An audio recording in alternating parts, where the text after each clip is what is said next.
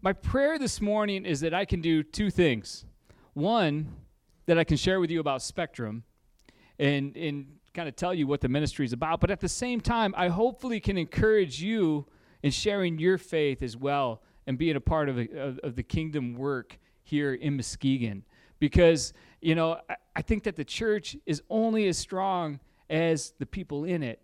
And it's on each of us as members of the church to go out and do our part. There's a lot of dark places in Tijuana. It's really the devil's playground. He's got a firm grip on many of the neighborhoods that we work in. But there's a lot of dark places right here, aren't there, that need the light and the gospel of Jesus Christ to shine in and show his love and bring salvation. So my hope is that as I share about the work in Tijuana, that God would work in your heart about the work here in Muskegon, the mission field that he's called you to. I want to go ahead and just spend a moment praying to that end. Lord, it's not about the sheet of paper here in front of me, the words that I put on it. It's about your word. It's about the things that you want to say to each of us here today. Lord, we welcome your spirit here to be present, to do his work of bringing conviction, of leading into truth, of glorifying you and helping us to see your power, your might, your salvation, your majesty, to be able to discern the things that you want to do and to work those things out in our own lives. Lord, give us strength and power to do that. So please, as we spend time here this morning, I pray that your spirit would be at work doing those things, and we ask this in your name. Amen. I recently read about a court case in the state of Massachusetts way back in 1922. And what had happened was there was a guy who was taking a walk by the ocean. He's walking out on this pier. He's walking along and doesn't see this rope that's coiled up on the pier. He's gazing out at the ocean, and he ends up tripping over the rope and falling into the ocean. The water was choppy that day. The waves were big. The water was cold, and he wasn't a very good swimmer. And before long, he started to struggle, and he starts gasping. And he starts crying out for help. And his family is quite a ways off on the beach. They didn't know where he was. They could maybe hear his faint cries, but they didn't know what to do or where to go. And as he's going down, there was somebody that was nearby. It was a gentleman that was just enjoying his day. He was had a lawn chair, or a lounge chair, I guess, that he's sitting on, and just taking in the sun. He's sunbathing. Probably got a drink next to him, a little umbrella in it. And as this guy is going down, as he's struggling, crying out for help, the guy in the lounge chair is doing nothing. Doesn't lift a finger. Turns his head, sees the guy struggling, but never gets up out of his chair to go and help the man. And the guy eventually went down for the last time, and he drowned. When the family heard out about this is a true story. When the family heard about this and found out about what had happened, they were outraged. They were incensed. They couldn't believe that this man in the chair wouldn't take the time to get up and help their loved one. He wouldn't, maybe he's not a good swimmer, but he could cry for help, right? Get somebody over to get this guy out of the water and save his life. But he did nothing. They were so mad that they took him to court. That's the court case. And they sued him for not helping the man when he was dying. So the judge heard the case. He comes back and sadly and regretfully declares that the man is not guilty. Not guilty. By law, this man is not obligated to get out of his lounge chair, put down his drink, and save that guy's life. Legally, he's not obligated. But morally, that's a different story. Morally, he should get up and help. What about us for our daily lives? What about me? Do I get up and help when I see somebody next to me struggling with something that they're going through or dying spiritually and not hearing the word of God? What about me? Do I get up out of my lounge chair and take time out of my day, maybe my comfort, maybe financially, to help somebody who is in need? What do? Are we listening? Are we listening? Because God is at work, right? Jesus is in the business of saving people. We know that when that guy is going down next to us, Jesus is there already calling out to him, wanting to do something about it. And he wants to involve us in it. Are we listening? We must be listening. We must be seeking God. We must be on the lookout for what he is doing. We must be ready when he prompts us to jump in the water. Sometimes the water's cold, right? Sometimes we don't feel like getting in the water, right? Sometimes it's work. Sometimes it's uncomfortable. But let me tell you something. If you're in the business of listening to God and obeying his prompting, it's never boring. It's never boring if you're in that place. If your Christian life maybe lacks some purpose or some vision, committing to listening to God and doing what he says will put you on a path and a direction that you will never regret. You'll see God in real ways. I mean, how can we see God's power when we never step out and have to rely on it, right? We can stay in our comfort zones, or we could be listening to God and do the things that he calls us to do. As a youth pastor in Coldwater, I was comfortable. I really was. I'd been there 9 years. It's to the point, and you probably don't do this, but when, I have the sheets from last year's Cedar Point trip, and I don't have to make new flyers. I just change the date, change the time. Everything else is the same. Put it out, I was comfortable. I was a soccer coach down there. I enjoyed coaching soccer. My family, we were comfortable, and I think that might have been the issue. But I'd been bringing groups from my church down to serve with Spectrum for years, and I always would tell the students, listen, we're here serving, but, man, you got to bring it back to Coldwater, right? Mexico is not our mission field. That's what I would tell them. Then one day, I got a call from the former director, and he said, Matt, here's how he put it to me. I'm out mowing the lawn at my house in Coldwater, and Becky comes out with the phone, and he gets on the phone. His name was Aaron. He said, Matt, I have something that's going to wreck your day. That's how we started the conversation. I'm like, what? And he said, I have a question for you. And I said, what's that? He said, I'd like to ask you to come and consider being director of Spectrum Ministries. I never saw it coming. I knew he was leaving. He was going to Ecuador to work in a missions agency there in Quito, Ecuador. And I didn't think he was going to, I never saw myself as director. I was the youth pastor, right? That's what I did. But the question was presented to me. And so I came in and talked to Becky, and we went in the bedroom, put a video on for the kids. It was one of those conversations where you close the door so they don't hear any yelling just in case. And I told her what Aaron had asked me, and she couldn't believe it, and I couldn't believe it. And we're just struggling, trying to wrap our heads around the magnitude of what was being asked of us. And finally we said, I don't think it's going to happen. I don't know how it's going to happen, but we should pray about it. And we began to listen, and we began to pray about it. And for a long time, I didn't think anything was going to happen. But as time went on, God just has a way of putting little things in place that show you that, yes, this is what he wants you to do. And we began to see it, and it began to become more real to us, and we were still so scared to make any steps, but we knew that God was moving us in this direction to at least explore it. And so we finally took a trip there to Tijuana as an exploratory trip, a weekend, to say, God, we're willing to go wherever you want us to go. It took us a little while to get there, but we got there. We're willing to go. Now, is this where you want us to go? And so we went on that trip, and God showed us a lot of things on that trip, how the ministry was moving in a direction that was on my heart. And God kind of gave us some clarity with that and some unification with that. And then he showed us other things, too, that we could survive there as a family. And they had a Walmart. They had a Home Depot. I'm like, okay, good. Yeah, I can do this. They had some things in that area where we'd be living that I could relate to, And then on the last day we were there, it was a Sunday, and we went to a church, and it was a Calvary Chapel in Rosarito, Mexico. It's bilingual. And as we're sitting there, the sermon that day, they could have been anywhere in the scriptures. The sermon that day was Mark chapter 2, verse 13, which is the calling of Levi, whose other name is Matthew, which happens to be my full name, right, Mom? That was a sermon that day. And so the pastor's up there saying, so Jesus called Matthew to leave behind his comfort, to leave behind his job, to leave behind hold on, his family.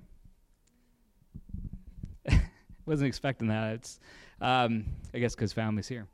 Life as he knows it, to come and follow him. Get out of the comfort zone is what he was saying to Matthew. And my son, who was 13 years old at the time, his mouth kind of hanging open, saying, "Dad, is God really calling us by name right now?" And he was. We got it, and we were sure, we were certain of it. And as scary as it was to make that commitment and to leave behind, I was even more scared of not being where God wanted me to be, in the middle of his will. I was even more scared of being comfortable and not getting it and being kind of sitting on the sideline in the kingdom of God. And so we committed to go. We committed to go. And it's been messy, and it's been uncomfortable, but it certainly has not been boring.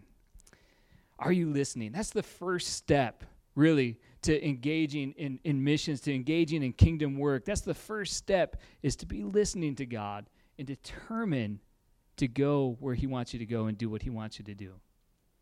How do you start? How do you start living this way? How do you start looking to share your faith more? How do you start engaging with the people around you? If God is calling you to go and share with someone, how do you do that? The way Spectrum's done it, traditionally, over the years, is to build relationships. The unique thing about Spectrum Ministries is we have been in the neighborhoods that we're in for a long time, some dating back to the late 60s, early 70s, some of our neighborhoods. The most recent one is about 15 years old. So we're not kind of in for a day and then out. We're digging into people's lives. We're getting to know them. We're building relationships. When I first moved here, I asked one of our staff members, Efren, to show me around. Efren's 61 years old, and he's in charge of our house build. Figured a good guy to ask about the history of Spectrum, because he was a part of one of the orphanages when he was a kid that our ministry originally started going into. And so he got in the car. We're going to meet at a certain place and time. He got in the car, and we went back in time. He told me, "It is now 1965. That's what he told me. And we went to the orphanage where he grew up, and some of our other Spectrum staff as well. And he told me about the food that they would eat, rice and beans every day, breakfast, lunch, dinner, rice and beans. That's what they would have, and they were thankful to have it. He talked about kind of the Darwinian survival of the fittest. You had to be strong there to survive. He talked about the punishment that the orphanage director would dole out. He talked about how if they did something wrong, they would have to stand out in the hot sun with books in their hands for an hour. He talked about the abuse, both physical and sexual abuse, that went on there. And he went on to describe and tell me how Spectrum would come and visit and bring food and play games and would take them out to serve. He talked about the impact that the ministry had. And then he took me from there. We went to the original Tijuana dump. The dump had moved, and it filled up, and it was now a neighborhood. And for years, it's been a neighborhood. He talked about, though, when it was a dump, the food that they would bring in, they would wash kids. He said the kids were so filthy and covered with soot and stuff from the dump that when they would wash them, sometimes they would wash them, and the kid would be white. And they're like, "Man, how'd you get here?" So I don't know what that kid's story was, but, just some of the strange stories that they would come across. And but the thing is, we still have an outreach in that neighborhood today. It's called Pana Americana. I got to say it in my Mexican accent there. And we still do hygiene. Some of the things that we saw up there, the washing feet, we do lice treatments, we do haircuts. The moms get vegetables, they get clothes, play games, give out candy and prizes. I remember one time I was on a prayer walk with Efren, and he sees a lady who he obviously knew. He went over and greeted her. They hugged. He talked with her for a little bit. He came back to me. He said, "Matt, do you know who that was?" And I said, "No." He said, the little pink envelopes that Spectrum has with, so like if you give to Spectrum, you'll get a little pink envelope. And on the back of the envelope, there's this picture of a little girl and maybe her brother. She's probably like 6. He said, "That's the girl." "Really?" And then he said, "Yeah, do you know how old she is now?" I said, "No, 50 years old.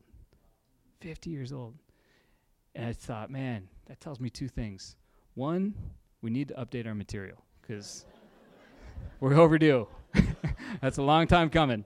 But 2, it just speaks to those relationships. I mean, if you think about over the course of those years of ministering to her as a little girl, and now she's 50, all the lives that have been touched, all the help that's been given, all the love of Jesus Christ that's been shown in those neighborhoods, we've built trust.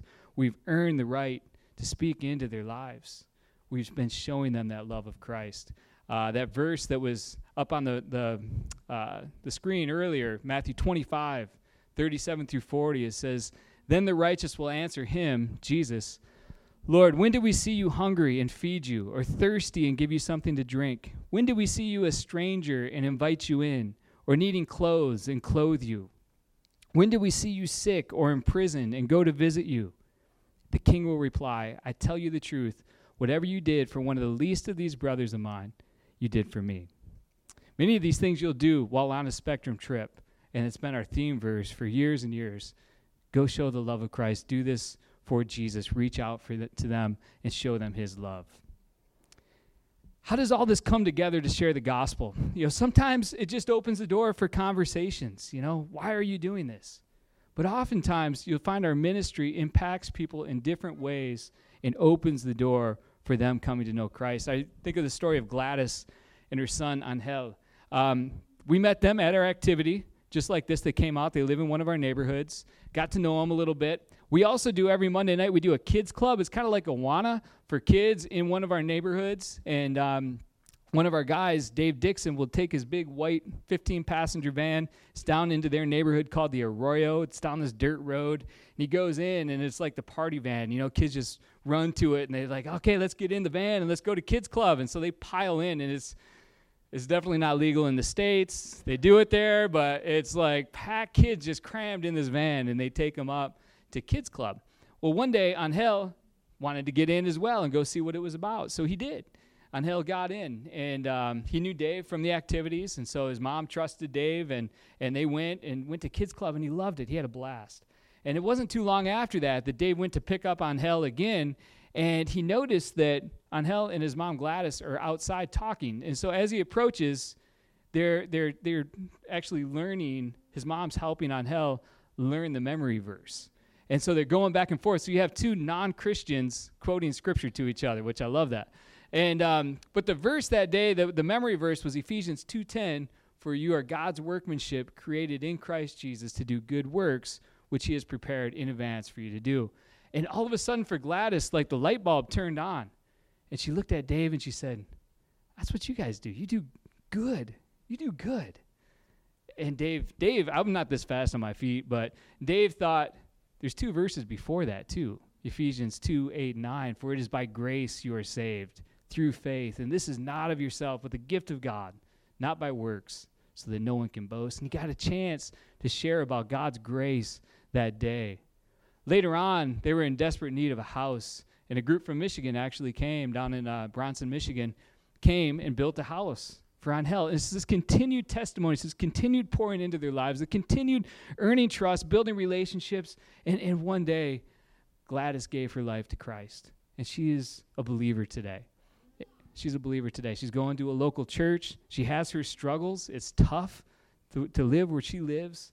Her husband still uses drugs, and she's dealing with that, but she's in church. She's reading her Bible. She's learning. She's growing, and she's part of a Bible study that we're doing.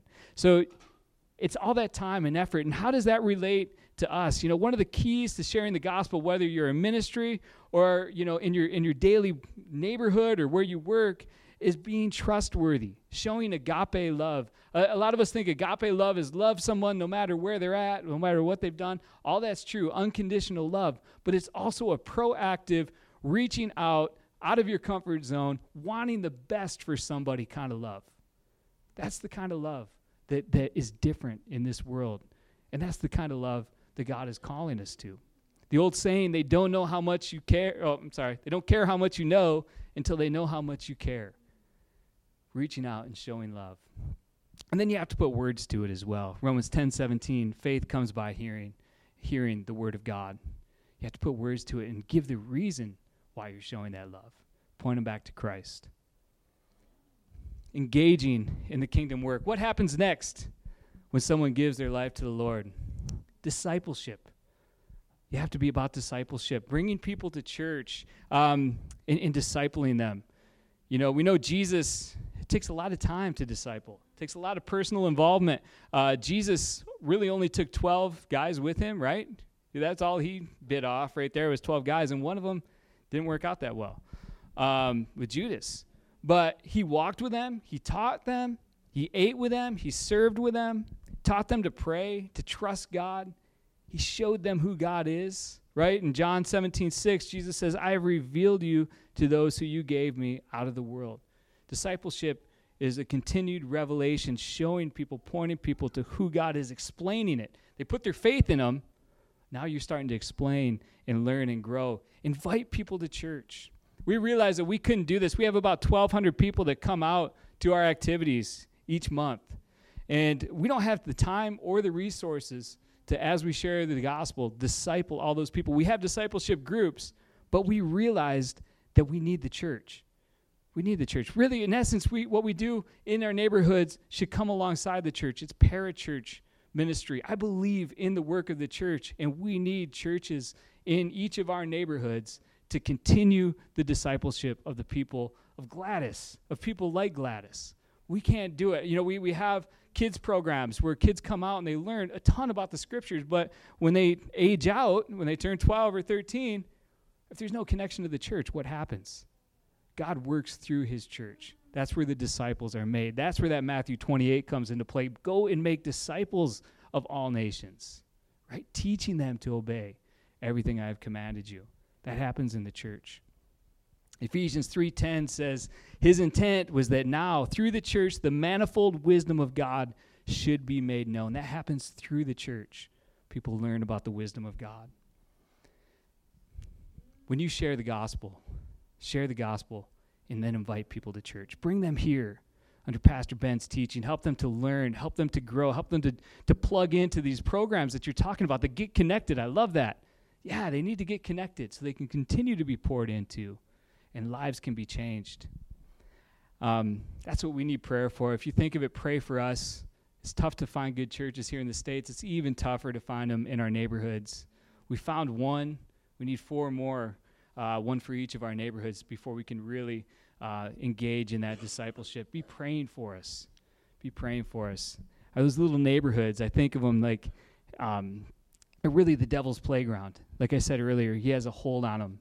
And it makes me think of Matthew chapter 16 and how in that passage, Jesus is there with the disciples.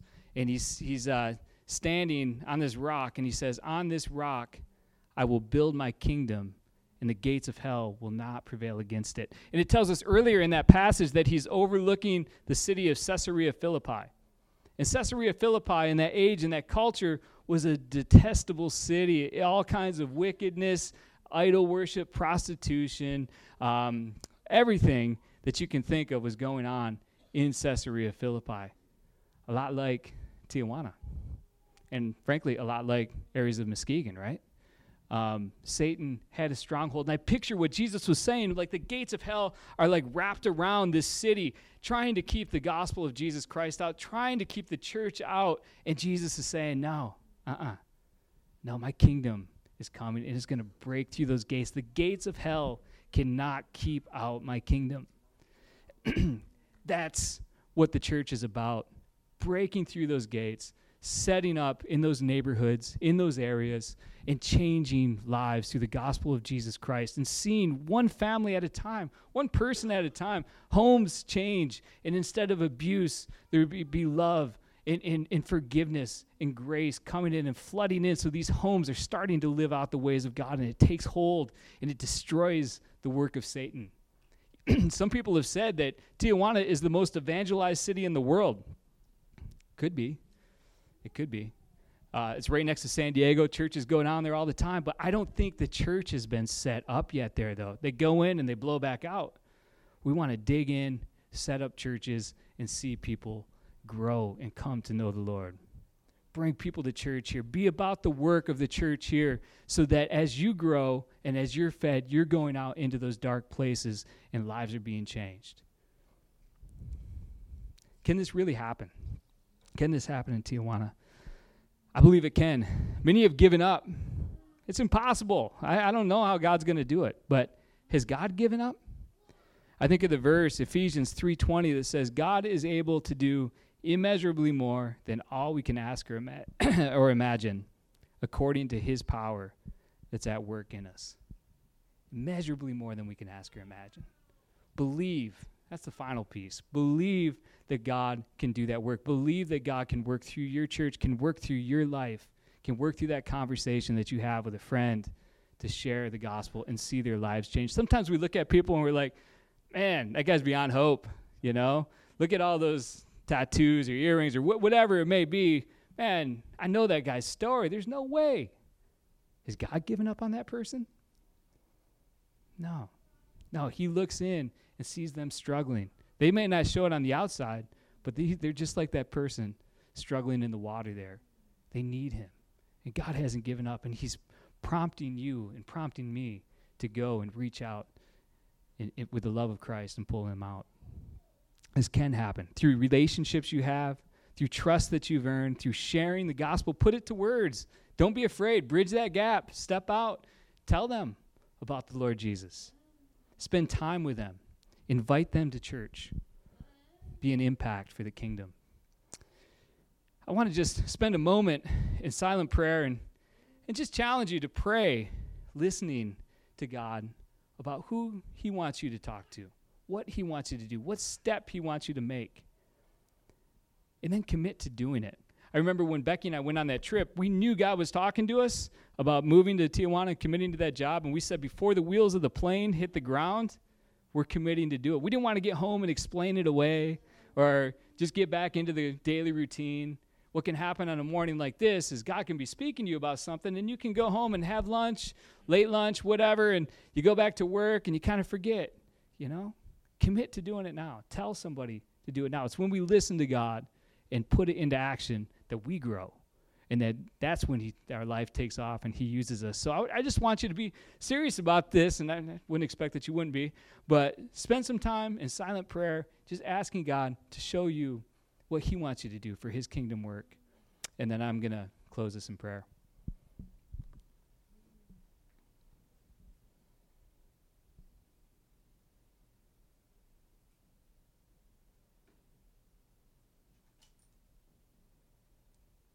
Father, I thank you for your kingdom work. I thank you for my brother and sisters here in this church and in this place and in this building and in this area, Lord, the effect that you're having in their hearts and in their souls. And as they go out into the world, into their jobs, into the schools and their homes, Lord, that as they learn and as they go, as their lives are being transformed, you're transforming the world around them as well. And your kingdom is taking hold, and the work of the devil is being destroyed. And I pray, Father, for your power and your might. I pray for your Holy Spirit to continue to convict with truths that we just can't get around, Lord, but we have to act on. And we have to be obedient to, and we have to trust in you, because we know that if you aren't in it, there's no way it's going to happen. Lord, lead us in lives like that you may use us to bring light into the dark, dirty places of Tijuana, because that's where you would go. That's what you would do. And also the dark, dirty places of Muskegon and here and beyond. And I pray, Father, that as we do that, Lord, as your church goes forward, people would come to know you. They would receive salvation, grace. They would honor you with their lives, and their lives would be changed. And we would be together in heaven, all glorifying you forever, Father. That's what it's about, bringing glory to you. So I pray, Father, that you would bring conviction here this morning. And as you speak to people about what you're calling them to do, give them courage. Help them to step forward. Help them to commit to it. Help them to share it with somebody, a trusted brother or sister in Christ that can hold them accountable and help them walk through it and pray for them to navigate that. Lord, I pray, Father, that you would bless them and use them in these ways, and Lord, that people would come to know you. Father, I ask all these things in the precious blood of your Son, Jesus. Amen. One other thing, and this is very important. If God is speaking to you this morning, and if you don't know him as your personal Lord and Savior, if you've never given your life to him and never trusted in his blood for the forgiveness of your sins, then I want you to come and talk to me after the service. Talk to one of the pastors. Talk to one of the leaders. Make that decision today. Don't wait on that one. Before you go home, before the wheels of the plane hit the ground, commit to giving your life to Jesus Christ, and he will rescue you today. He will forgive your sins. He will give you eternal life.